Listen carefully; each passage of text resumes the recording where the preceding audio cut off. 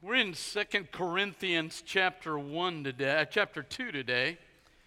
We're continuing through the text. Now, I want us to remember and lock down on the metaphor, which is that we're in a spiritual battle. Number one, us against forces of darkness. But number two, that God has put us in a chess game. That it is His influence through us, moving us different places, mitigating and affecting the influence of the enemy through his people. So there's this chessboard, there's this movement. You really kind of see that particularly in the book of Job, but we are being put. Now, so what the enemy would want to do is stop us from being effective on the board. Now, so I want us to look today. We're going to look carefully at what the text says, but look down particularly in verse 11. We're going to discuss chapter 2, verses 1 through 11. But look at verse 11. He says, so that we would not be outwitted by Satan, for we are not ignorant of his designs or his schemes.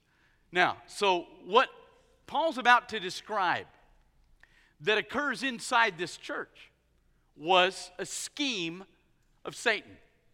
It wasn't just that they were oscillating between different positions. It was, in fact, a work of the enemy inside the church to cause them to move two different directions. Now, here's the first direction. Look at chapter 2, verse 1. I made up my mind not to make another painful visit to you. Remember, we're in the context. He's defending himself, and they've said, some of the Jewish leadership has come in and said, man, he lies, he doesn't tell the truth, which would make him capable of running for office in America.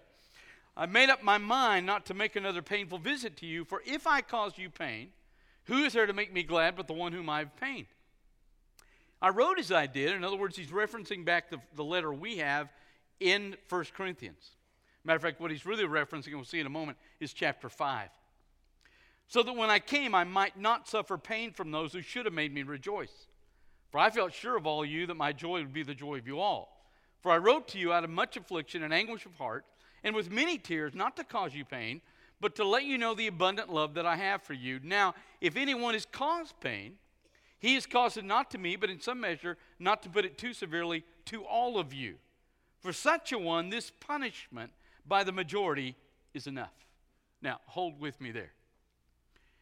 Obviously, he's referencing, and we don't have time to go into it today, but in chapter 5 of 1 Corinthians, there is a real mess in the church. One of the things is that there is a man. Now remember, Corinth, I think I've shared with you before, there is an actual Greek word, Korinthanazo, obviously not a translation, but a transliteration of the word Corinth into Greek. It was used by the Greeks to define really bad, immoral lifestyle. Rome was bad. Corinth was the bad of the bad. So he writes to them and he says, you got a guy in your church who basically in the text is physically intimate with his stepmother. And he says, you got a guy in your church doing things the people in your town wouldn't do. And you haven't done anything about it. You've let him stay. You've let him come to worship. You've let him give his tithes. You've done nothing. He said, you need to do something about it. Because you can't let that kind of thing stay in your church. You've got to address that kind of sin that is so loud that even the people in your city who have their own verb form for how bad they are, by an empire that's bad, they think what he does is bad. So you can't possibly ignore this. Now he obviously had some Southern Baptists in there because he knew what was going to come. And so at the end of the chapter he says, let me remind you, we don't judge lost people, but we most assuredly judge believers.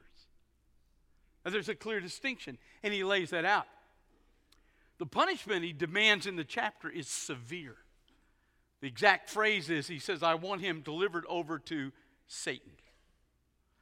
Now, the context probably implies, and of course you can imagine with that statement how many bizarre interpretations they are, but probably in the context what he's saying is, get him out of the church. Because there's only one church in Corinth in that day. And so if he gets him out, then he's alone facing a lost world without his brothers. So he says, get him out. As a matter of fact, here's what we're going to do. He says, you can't even eat lunch with him.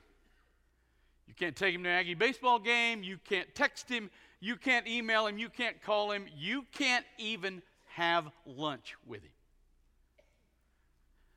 Now, what he thought was, and this is his point, in the first part of chapter 2, he thought, I doubt you're going to do what I say, so I didn't come.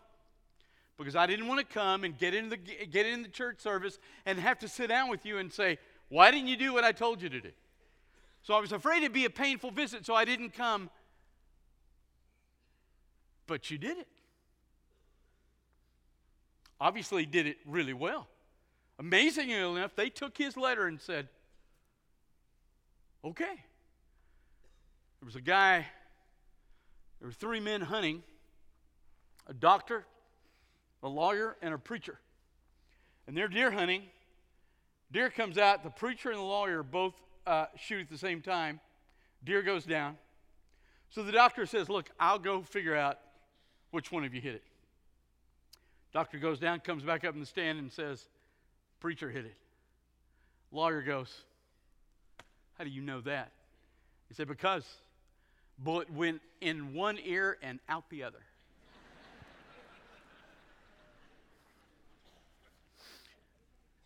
Obviously, Paul thought that's what was going to happen with his letter.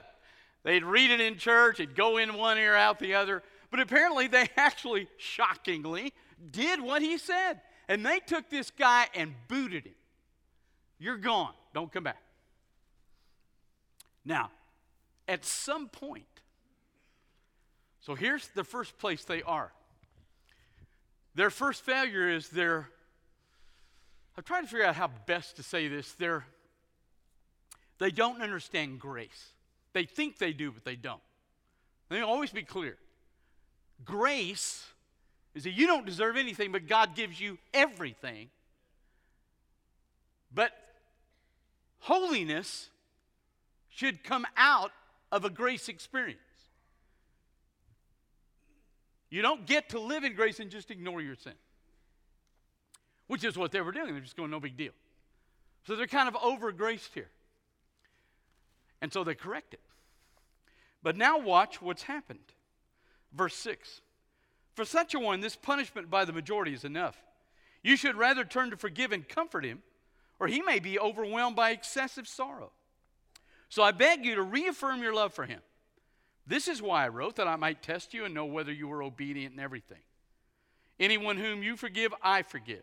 Indeed, what I have forgiven, if I have forgiven anything, has been for your sake in the presence of Christ, so that we would not be outwitted by Satan. So here's what's happened. Number one, they said, okay, we'll boot him out. Then the poor guy has gotten out and said, I was wrong. Sin, whatever word we want to use, I wasn't living the way God intended for me to. I was wrong. I made a mistake. He comes back to the church and he says, hey, I blew it. And the church goes, bummer. Get out of the building. Don't come back. You have no right to be in this room. You've sinned. You are a vile, filthy, wicked, sorry piece of dirt sinner. Go home. So Paul now writes and goes, okay, you're crazy here, and now you're crazy here. You got to get somewhere back in the middle. Now you're overly righteous. Over here, you're not righteous at all. So the scheme of the enemy. Now you think about your life today, and we're going to walk through some things. Think about your life today. Because that scheme is what he does to every church and every Christian. There are churches out there in our city today that are grace-centered, that you can pretty much do anything you want, it's okay. There are churches in our city that are law-centered, that, boy, you better make sure exactly how you live or you're going to be booted out and dealt with. There's some of you in here that are grace-centered. You think you can do anything you want, it's no big deal. There's some of you in here who are law-centered. Boy, anybody does something wrong in your life, you are done with them. So what do? We want to be in the middle. If we're one of the two spots, we're under Satan's directive. If we're in the middle, we're under God's directive. So how do we do that? First thing. I'm going to call the verses out. You can go with me or not. But Leviticus chapter 19. Now, it's interesting. We're going through the books of the Bible on Wednesday nights. And I got to confess, I never really saw this until we were going through the books of the Bible. But in Genesis, it's pretty clear we see man blowing it. In Exodus, we see God redeeming Israel. And then here's the interesting thing. In Leviticus, he gives them the law, and then in Numbers, he tries to place them in the purpose for which he's called them. But here's the interesting thing. He doesn't give them the law until he redeems them. Once they leave and they're out of Egypt and they're at Sinai, then he gives them the law. He doesn't tell them to be holy till he's redeemed them. You're not supposed to be holy to get saved. Grace is the only thing that will save you. But once grace occurs, God is going to ask you then to be like he is. And the end result will be you will be able to live out the purpose for which he has you on this planet. So, listen to what he says, Leviticus 19:2. Speak to all the congregation of the people of Israel and say to them, you shall be holy, for I, the Lord, your God, am holy. Now, I picked up a book this week, started reading it Monday, and it epitomized for me what I think is a central issue that's placed a lot of churches unknowingly inside this over-grace camp. The book was about worship. And it quoted Moses when he said to Pharaoh, let my people go that they may worship. And so the whole argument of the book was that I've been saved so I can sing songs, so we can listen to music, so we can worship God. That's the tenor. Now, Leviticus 19, when they're out of Egypt, and he says, here's what I have for you. It's nothing about worship. Real worship isn't your mouth, it is your life. Real worship is I'm going to be intentionally holy to the Father. Now, worship then. Now listen to me carefully today. I'm going to walk through a lot of stuff. Just take a break. Golf tournament doesn't come on until 2. Here we go. Now, worship is rooted in and should increase holiness. Can't worship unless you're trying to be intentionally holy. And if you're intentionally holy, worship will make that better. For example, first time praise choruses ever really began to hit for me was in the 70s. And one of the songs was this little 2 lines out of the song. It was, he paid a debt he did not owe. I owed a debt I could not pay. Now that was the tenor of the song. He paid something I couldn't pay, and he paid something he didn't know. He did that for me because he loved me. Now, if I get up and I come to church and I'm intentionally holy, I want to be what God wants me to be. If I'm intentional about that and I sing that song, listen, I should leave the church thinking to myself, I don't want anything in my life that created the debt. Because he paid it he shouldn't have.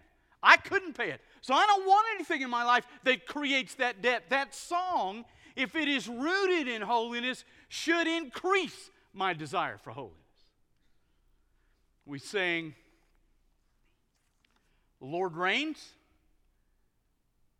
If I walk out this door and I believe that, if I really believe that, I can face the insanity of what we have politically. Let your goodness like a fetter bind my wandering heart to thee. When I leave, I want to remember how great he's been to me and let that tether me to who he is. I offer my heart to you. See, if I'm intentionally holy and I come in here and sing, those words ought to increase my holiness. If they don't, just so you know I'm not making this up, look at Amos chapter 5. Hosea, Joel, Amos, Obadiah, Jonah, Micah. He's in the middle of those short prophets. I want you to listen to chapter 5, verse 21, and think about what we just did. Because there are churches all over this city that people have come today thinking if I lift my hands and I sing to Jesus and there are tears running down my face and I'm emotionally moved, I can still go home and sleep with my boyfriend. And it's okay. Now listen to this. Amos 5:21. I despise your feasts. I take no delight in your solemn assemblies. Even though you offer me your burnt offerings and grain offerings, I will not accept them. The peace offerings of your fattened animals, I will not look upon them. Take away from me the noise of your songs. To the melody of your harps, I will not listen. But let justice roll down like waters and righteousness like an ever-flowing stream. You walk in here and you're not intentional about holiness and you sing these songs, listen, he sits up there and ignores you. He doesn't hear you. He pays no attention. It doesn't matter how well you sing. It doesn't matter how many tears you've got crying. Listen, Judas wept bitterly and rejected our Savior. It is not how well you sing, it is how well you live. And you have to be intentional about his holiness, or your songs are unaccepted by the Father. Now,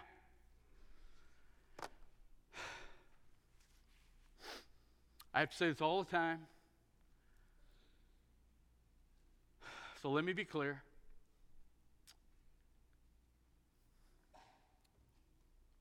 You have to be intentional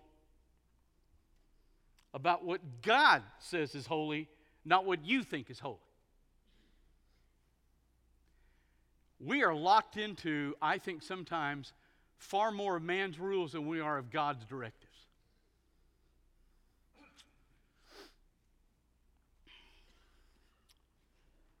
What does the Bible say about gambling? Nothing. It doesn't say anything. We got Christians in this state that freak out when gambling is brought in by the state legislature, and they go and protest and they boycott and they scream and holler, and I'm telling you, the Bible didn't say anything about it. Would we take money from a gambler? Oh, yeah. Today, bring me the check now. I will put it in my Bible and get it to my treasure. What does the Bible say about, here's a biggie, dancing?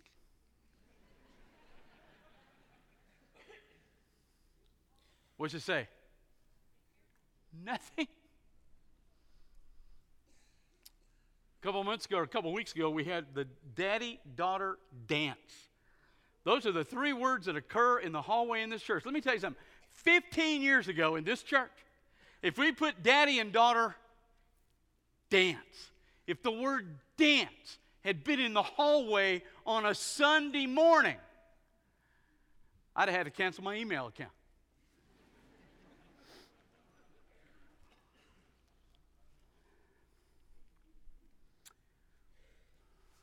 Okay.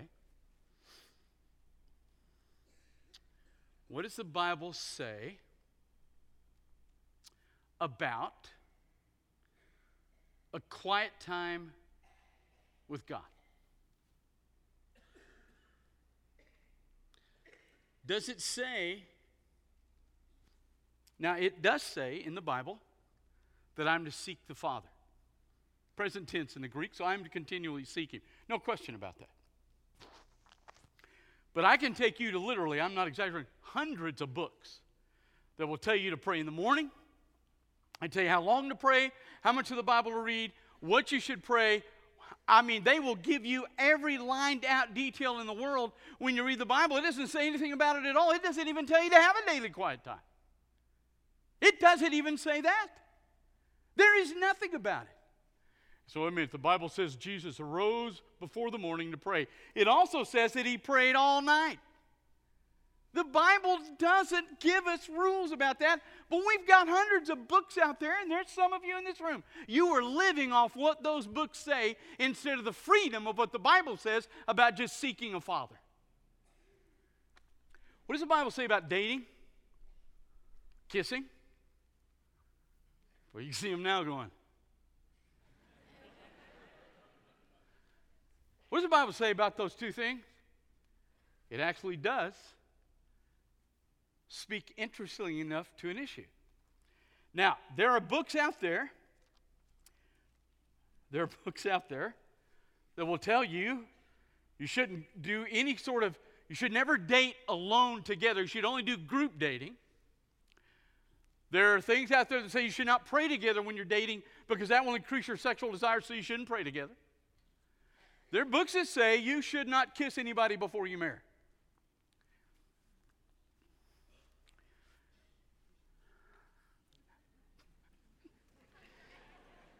I'm going to get killed for this. But let me go all the way here with, oh, that's a bad phrase. Let me, oh,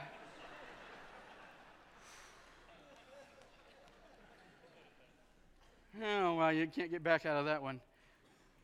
We're going to look at 1 Corinthians 7:1 because it does speak to this. But let me just say this. You don't want to discover on your wedding day that your wife's a sorry kisser.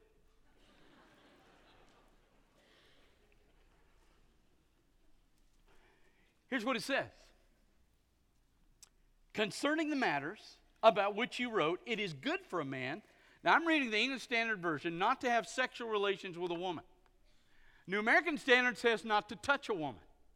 It's an interesting, if you'll notice the translations, some say, I mean, they're all over the chart. Because it's a weird little Greek word. It's a Greek word, hapto. Except it's in the middle voice in the Greek tense here. Literally, the Greek word hapto means to light a fire. When you put it in the middle voice, like it is in 1 Corinthians 7:1, it means not to touch. In other words, the idea is that I don't touch in a way that ignites a sexual fire. It's a very simple little principle. So if you're dating, you don't ever, the minute you sense a sexual desire rising, you back away from the situation because the whole intent of a sexual relationship is to lose control, and you stop it before it even gets close to that. So you do have a biblical directive. But when we start adding all these little rules to it, all we're doing is adding men's rules, and there are a bunch of us that are living out men's rules way more than we're dealing with God's rules. You and I are to arise in the morning and pursue godliness, but that godliness has got to be His idea of godliness, not what some man has put on my life. Because here's what's going to happen.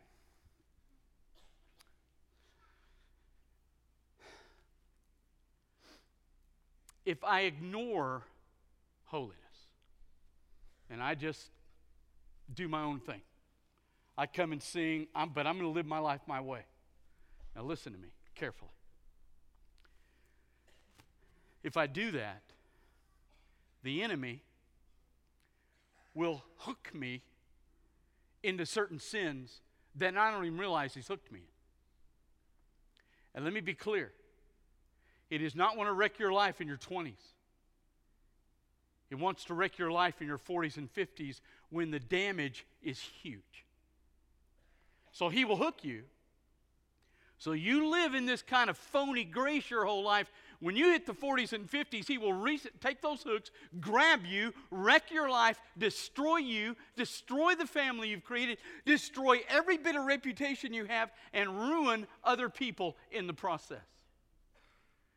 If you live out this intense holiness in man's laws, what happens is, this is what always happens, for a while you're just tired. You can't live it out.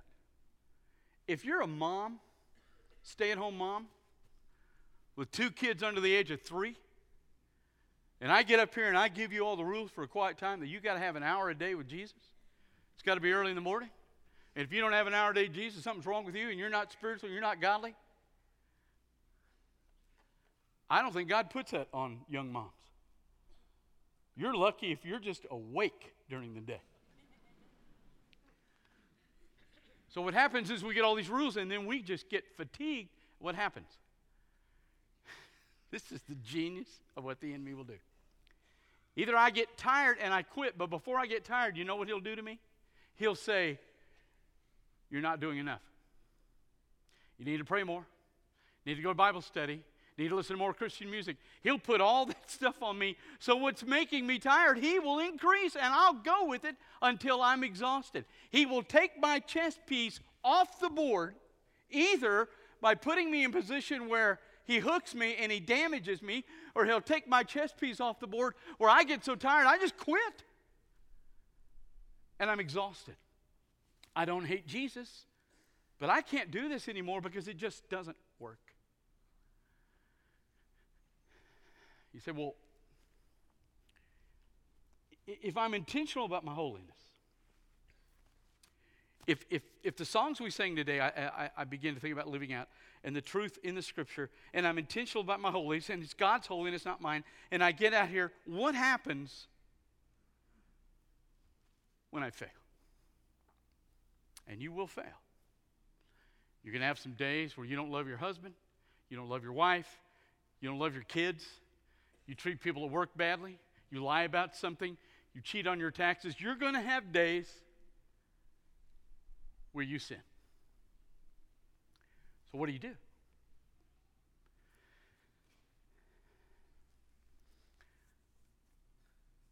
I remind Satan about this verse.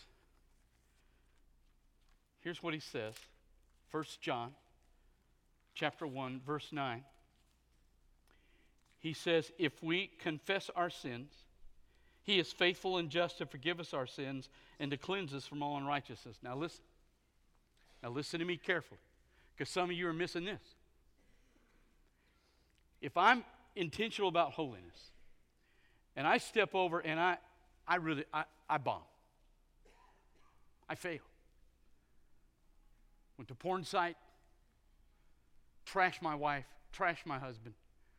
I'm horrible to the kids, whatever we all do periodically. When I step here, now listen to me carefully, okay? He says if we confess our sins. Now listen, the Greek word confess is homologeo. It comes from the word, we get homogenized from the first part, the same as, and lego is to speak. So the idea is I simply am agreeing with God about what he says about myself. So if I'm out here walking and I turn and all of a sudden I realize, oh my gosh, I've really mistreated my wife, I've automatically at that point, the moment I recognize my sin as sin, I've confessed. You don't have to sit there and make this big long, oh God, please. I mean, you don't have to do that. You've automatically confessed. Why? Because you agree with what he's telling you about your sin. And here's what it says. I then come back up into an automatic forgiveness. It's my favorite Greek word in the New Testament. Aphiemi. I remind Satan of that word. I give it to him in the Greek. Aphiemi. It's used in John 4, where the woman gets saved. She had a water pot, and the Bible says she left her water pot and ran into town. She forgot it. That's the Greek word for forgiveness. When I confess and I agree with God, you're right, the minute I turn and get back on this thing, My sin's gone. He's forgotten it. Now, this guy still remembers it, the enemy. The people in my life will still remember it. I will still remember it, but here's the deal. People in your life don't matter. You don't matter. Satan doesn't matter. The only one that matters is God, and he doesn't remember what you did. So I'm okay. So I can get up. I can walk again. I fail. I get up. I can walk again. I fail. I can get up, and I can walk again. Now, listen to me careful. I'm almost done.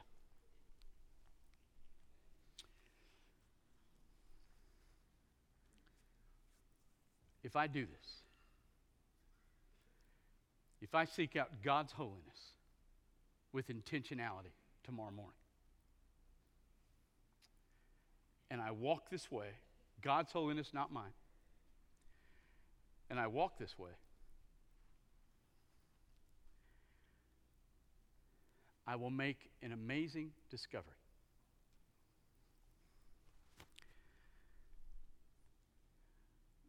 Happiness is never what I seek. Happiness is good circumstances. You're not going to have those all the time. Joy is what I seek.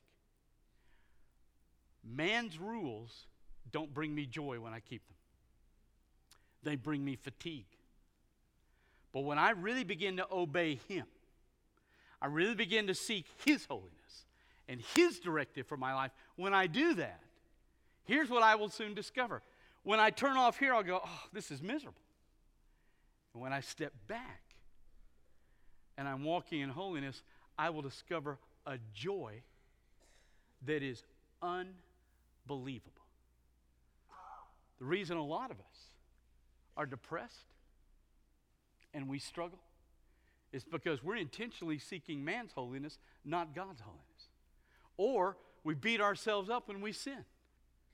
And I'm telling you, we have churches that will do that. We have some people, we have churches that if you've had a divorce, you're not serving anywhere in the church. If you've had an abortion, you're not working in the youth group. If you've struggled with same-sex issues, you're not working anywhere. You are banished because of particular sins. No. I'm forgiven. I come back. There is a joy from finding his holiness and a fatigue from finding men's holiness.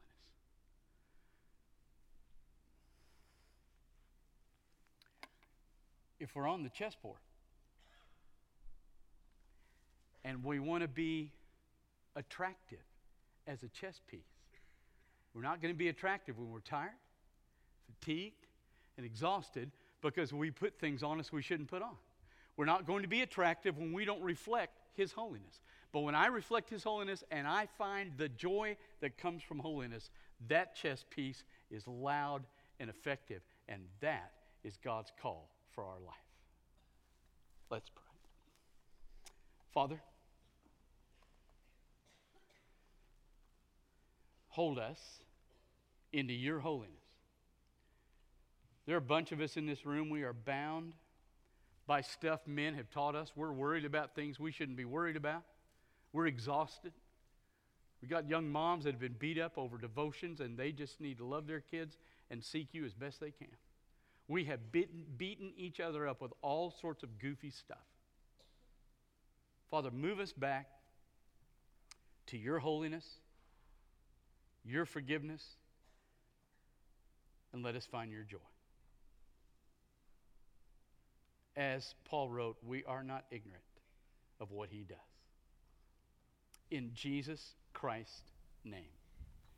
With your heads bowed and your eyes closed. If you have never met Jesus Christ, you're on the wrong side of the chessboard.